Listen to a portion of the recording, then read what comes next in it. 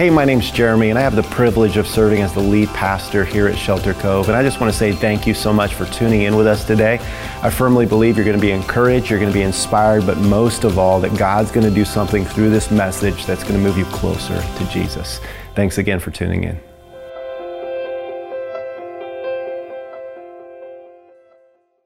Hey everybody, welcome. My name is Chad. I'm one of the pastors here at Shelter Cove. If you have your Bibles, grab them. Open up with me to Ecclesiastes chapter 3. While you're turning to Ecclesiastes chapter 3, I want to tell you about something that happened to our family back in 2019. In 2019, I was laying on the ground with my two kids, with my son and my daughter. We were playing something. I don't really remember what we were playing. My wife's over on the couch. What I do remember, I had a little protein bar. I was snacking on a protein bar. My daughter had just turned 2. It was like late August, early September when this happened. She comes up to me and sees me eating this protein bar, and she's curious. I can tell she wants to try a little bite of this. So I tear off a little corner of it and I give it to her, and she looks at me and goes, "Ooh, Daddy, that's good." I'm like, "Yeah, it's pretty good, huh?" And she starts to kind of chew it, and she comes up and wants another bite, and I rip off another little corner and I give it to her. Now, my daughter has this habit. She will chew food and she kind of stores it into her cheek. She, like straight up chipmunk, will put this a wad of food into her cheek, and she starts doing it with this protein bar, and I can see her starting to do it. She comes up and asks for a third bite, and I tell her, "Hey, sis, you got to chew what's in your mouth. You have to chew the food that's in your mouth." And my daughter goes into full 2-year-old meltdown mode. If you've ever had a 2-year-old or been within about 100 yards of a 2-year-old, you know the 2-year-old meltdown. She starts crying hysterically, and she's doing like the wind-up cry, where she's got the crying face and it's quiet, but you know that she's about to unleash all you know what.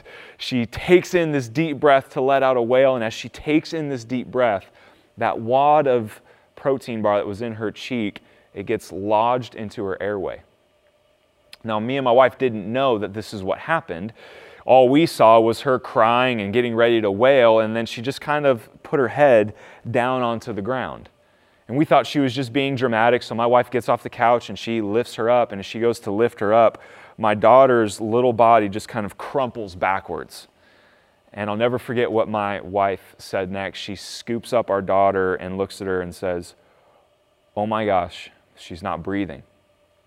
And she hands my little daughter off to me, and I freeze. For the next 2 seconds, I'm staring at my daughter going, what on earth am I supposed to do? Now, by the sheer mercy and by the sheer grace of God, I am what's called a bivocational pastor. That means I speak and teach here at Shelter Cove, but my full-time employment resides as a firefighter. And just the year previously, I had finished my EMT schooling. I was a nationally certified, a nationally registered EMT. And so for the first second or two, I'm staring at my daughter. I don't know what to do, and then all of a sudden, it kicks in. I tell my wife, "You need to go call 911 right now." I take my daughter, I put her onto the ground, I wrap my hands around her tiny little rib cage, and I start doing compressions on her sternum. 1, 2, 3, and on the 4th compression, it pushes this food out of her airway, and she lets loose this hysterical cry, this hysterical scream. It was music to my ears. I grab her and I flip her over and I gently start patting her on the back. I tell my wife, "You can cancel the phone call." I tell you this story because I want to correlate it to what we're going to talk about today. We're in a series called Grow, and our topic for today is how do we mourn well? This seems like a topic that not a lot of Christians know how to do well. This may be something that you and I are ill prepared to handle. In EMT school, they used to tell us, we hope that you never have to use CPR on someone. We hope that you never have to use the life-saving techniques that we're going to teach you. But if you do this job long enough, you're for sure going to have to use them. And I want to pass that same message on to us today. I hope that you never have to go through mourning. Like, I hope that you never have to suffer grief and loss. I hope that you never have to experience those dark nights of the soul, but I do know if you live long enough, you're going to go through mourning. And so I want to just try to love you well today. I know this may not be a particularly particularly happy or uplifting sermon. This might leave you a little bit more contemplative than normal, but I want to try to love you and serve you well and prepare our own hearts, my heart included, to be a people that know how to mourn well. Two big questions I want to try and answer. How do I mourn well as a believer? And then how do I help those who are going through mourning?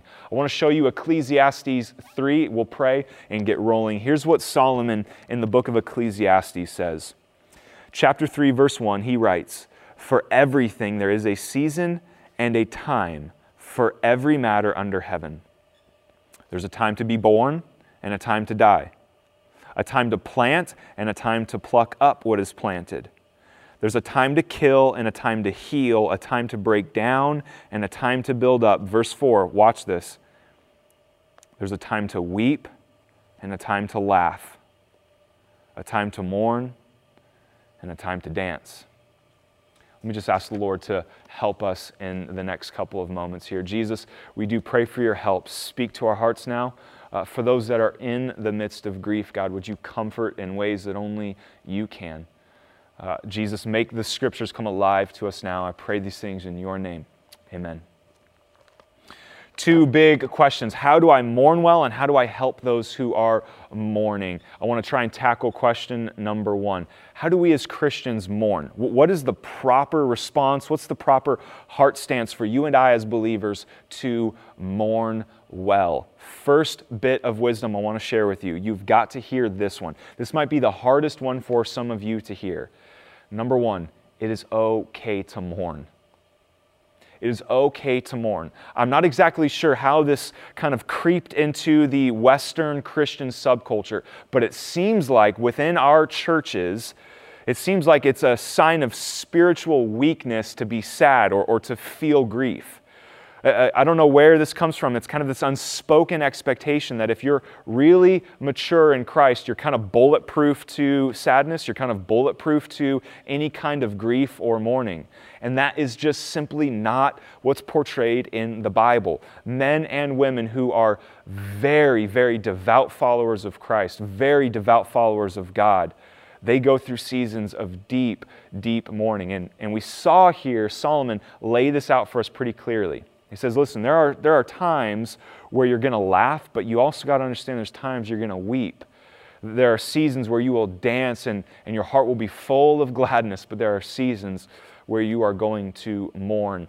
And you got to hear me, this is not just an isolated biblical text here. This is not just a one and done text throughout the Bible. There's all kinds of examples of mourning. Let me try to just build my case here real quickly. There's an entire book of the Bible that is dedicated to sadness, dedicated to grief, the book of Lamentations. The prophet Jeremiah has to watch as Jerusalem is literally strangled by the Babylonians. The Babylonians encircle the city of Jerusalem. They lay siege to it, cutting off all food and all water. Commerce dies, the economy dies, sickness is rampant, disease is spreading throughout the city. He watches as all of his beloved Israelite kinsmen suffer from starvation, malnutrition, and sickness. The city crumples, it disintegrates in on itself, and at its weakest moment, the Babylonians attack. They murder, they slaughter anybody that puts up a fight, and the rest of Jerusalem is conscripted into slavery. The Babylonians burn Jerusalem to the ground. They ransack everything that's worth value, and they burn it to the ground. And Jeremiah goes through the ruins, goes through the rubble, and he pens out 5 chapters of lament. Perhaps the strongest piece of evidence we have that it is okay for us to lament is the very example of our Lord and Savior. Jesus himself in John 11 at the graveside of his dear friend Lazarus weeps. I suspect that there's more at play here than just Jesus being sad about his friend's passing. Jesus knew, after all, he's going to raise him from the dead. I suspect Jesus is feeling the full gravity of the curse of sin. I think he sees fully how heavy the curse of sin is upon mankind. I oftentimes wonder if Jesus remembered back to what Genesis 1 and 2 was like. where man and God were just in perfect harmony together. There was fellowship, there was shalom, there was peace between God and man. And now Jesus sees the fracture of it all. He sees how sin has corrupted what was so good and right. And his response is to weep. He's heartbroken. He's devastated by it. So please hear me. It is not a sign of spiritual maturity that you never mourn. It's not a sign of spiritual health that you avoid or you steer away from mourning. The proper biblical example is that when we are faced with grief and sadness, we go through it. We don't avoid it. And I want you to hear from me today that it is okay. It's okay to have times and seasons where you're just sad and you go through mourning. The second piece of wisdom I want to share with you today, how do I mourn? It's okay to pray out your pain. It is okay for you to pray out your pain. Once again, I'm not sure where this came from in the Christian subculture, but it seems like we have this weird expectation that God only wants our clean, G-rated Disney movie prayers. Like if there's any kind of angst, if there's any kind of turmoil in our prayers, that God is somehow displeased with that. But that idea came nowhere from the Bible. The Bible is chock full of men coming to the feet of God and pleading with Him, just echoing these brutal, heart-wrenching prayers. Now, I want to just show a few of them with you right now, just a couple to show you I'm not making this up. Look at what Psalm 22 says. Psalm 22, verse 1 and 2. My God, why have you forsaken me? Why are you so far from saving me? Why are you so far from the words of my groaning? Oh, my God, I cry by day, but you do not answer. And by night, I find no rest. That's not all. Look at what Psalm 42 says. Psalm 42, 9, 10, and 11. I say to God, my rock, why have you forgotten me? Why do I go about mourning? As with a deadly wound in my bones, my adversaries taunt me while they say to me all the day long, where is your God? Psalm 44, 19 says this, yet you have broken us in the place of jackals. You have covered us with the shadow of death. Psalm 77. Psalm 77 reads like this. When I remember God, I moan. When I meditate, my spirit faints. You hold my eyelids open. I am so troubled that I cannot speak. I'll show you finally here, Lamentations 3.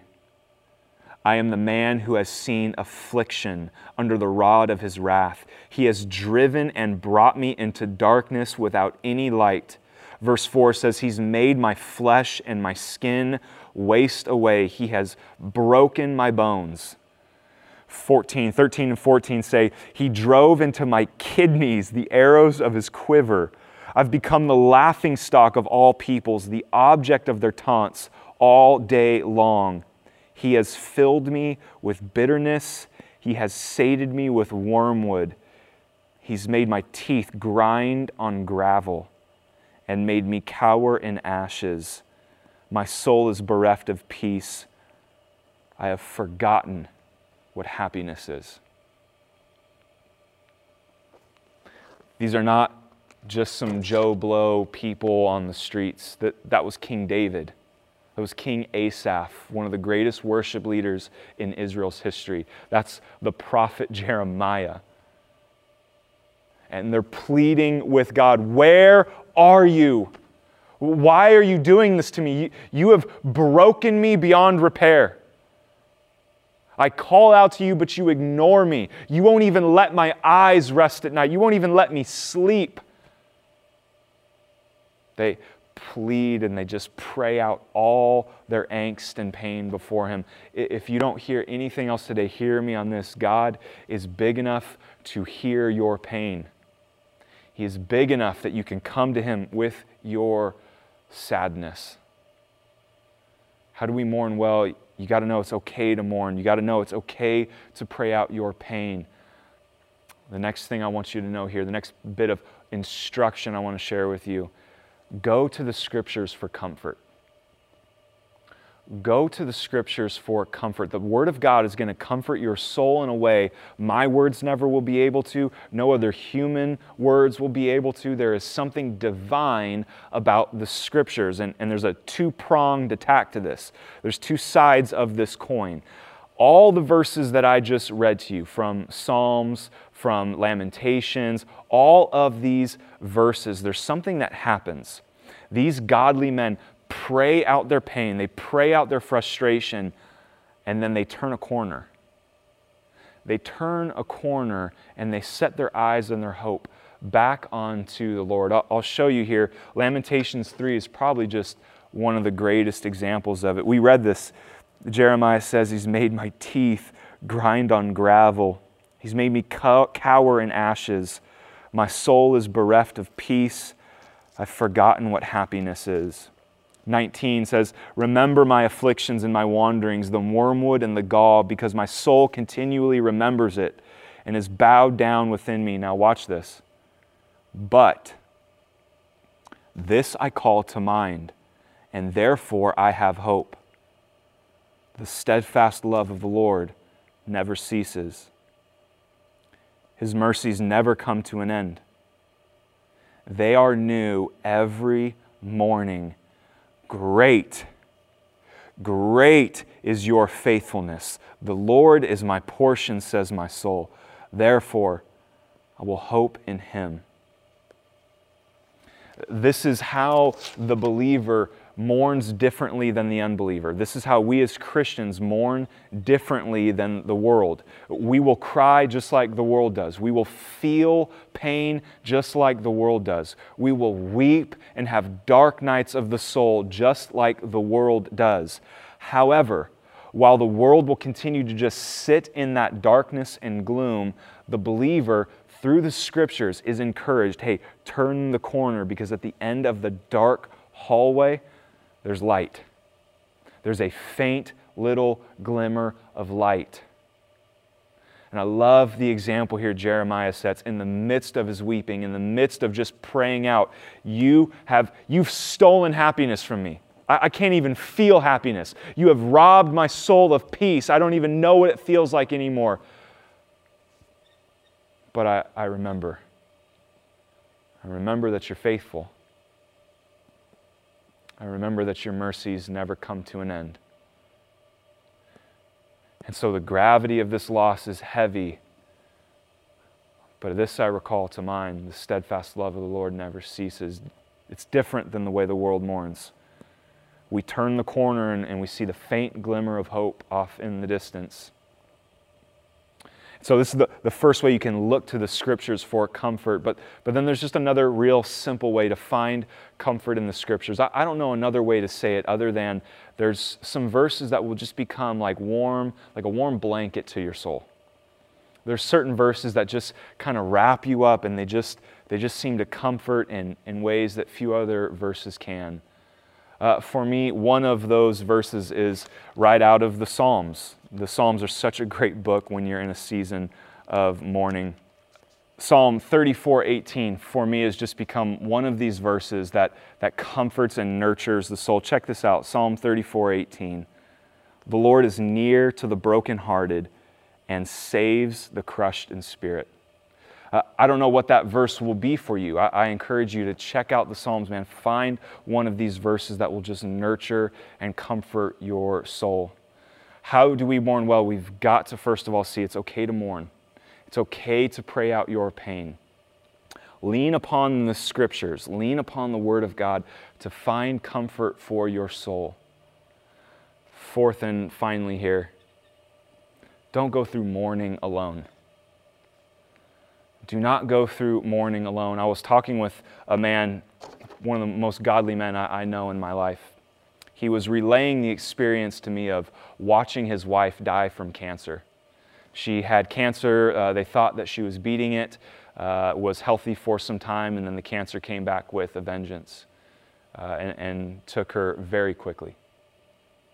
And he was saying to me that one of the most powerful experiences he had was seeing how the body of Christ rallied around him. I don't know what kind of mourning you're going through, and I understand that there will be times where you just need to be alone. But my challenge to you and my encouragement to you would be don't keep people at arm's length for too long. You're going to need help.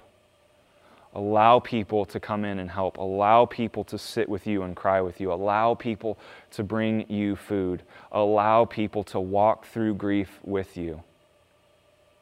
Because here's the thing about grief, here's the thing about mourning, it takes time to process.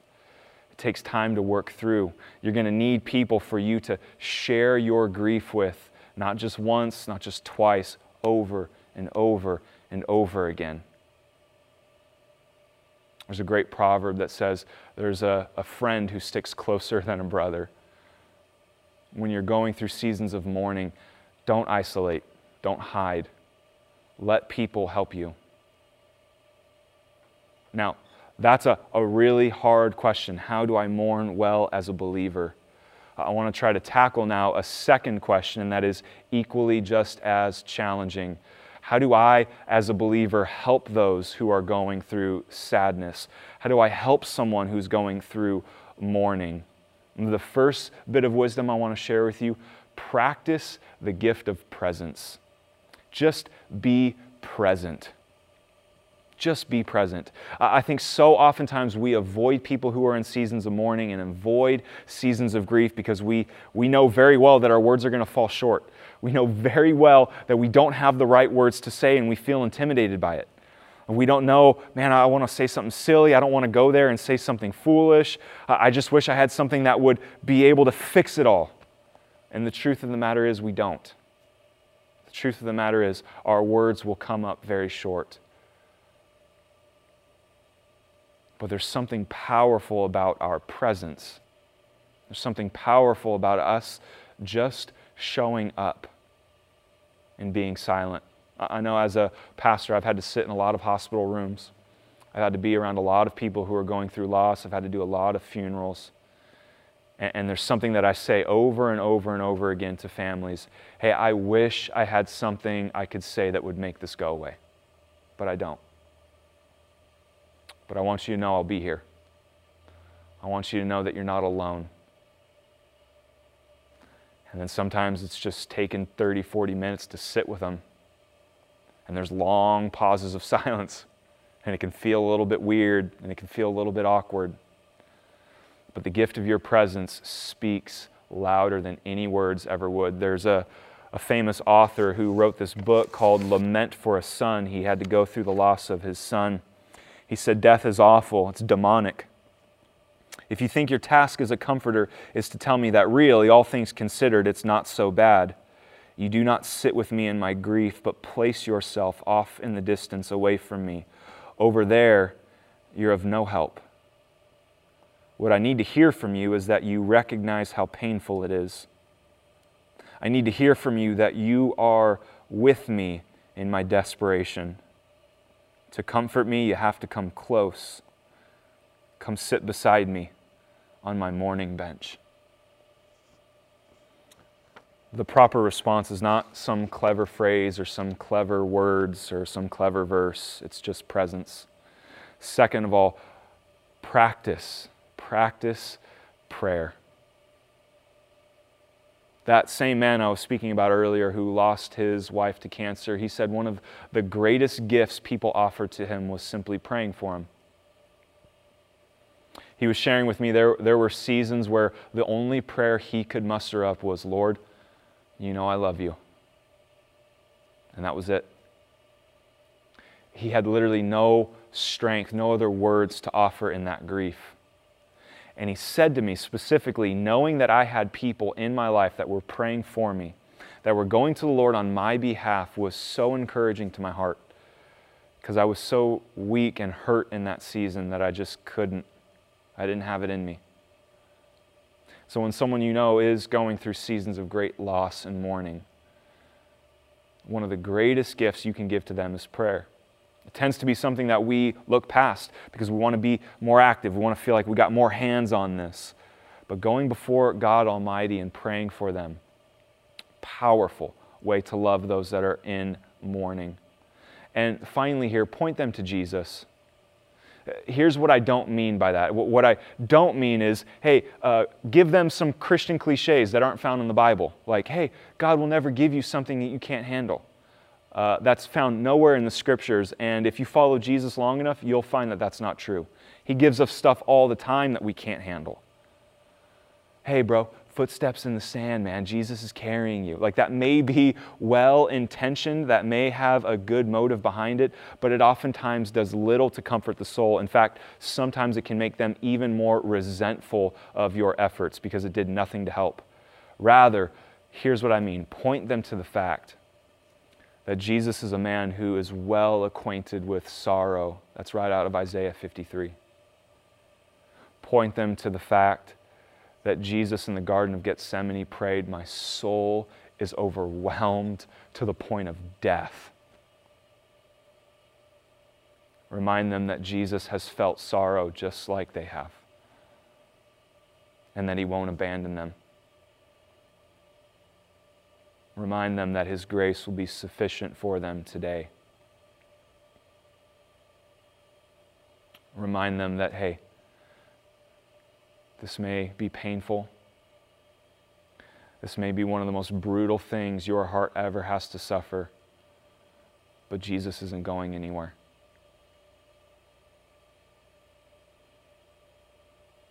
As I said earlier, I pray that you never have to use what we've talked about today. But I also know that if the Bible's true and if life experience tells us anything, you live long enough, you're going to hurt.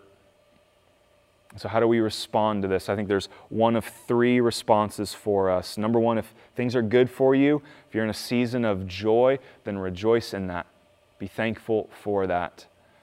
And just pray that the Lord would get your heart ready for the seasons of difficulty to come. You don't need to feel bad that things are good. You don't need to feel guilty that things are good. Rejoice and enjoy it and ask that the Lord would prep your heart. And second of all, for those of you that are in seasons of mourning, ask that the Lord would comfort your heart and give you strength. And for those of you, thirdly, now that know those who are going through seasons of mourning and loss, ask the Lord, how can I love these people well? How can I help them and be a source of godly encouragement? I pray that this sermon finds you doing well. And what I want to do now is just close our time with a quick word of prayer. Jesus, thank you so much that you are a man who suffered himself and knows firsthand what it's like to go through what we go through. I pray, Lord, that you would meet those who are broken now. God, be near to those who are crushed in spirit and save them. And God, I pray that you would teach us as the church, as the body of Christ, how can we love those well who are in seasons of mourning? Show us what to do, God. Make it clear what you want us to do, and give us the courage, give us the fortitude to act upon it. We love you, Lord, and pray these things in your name. Amen. Hey, God bless. We love you guys. Have a great rest of your week. We'll see you later.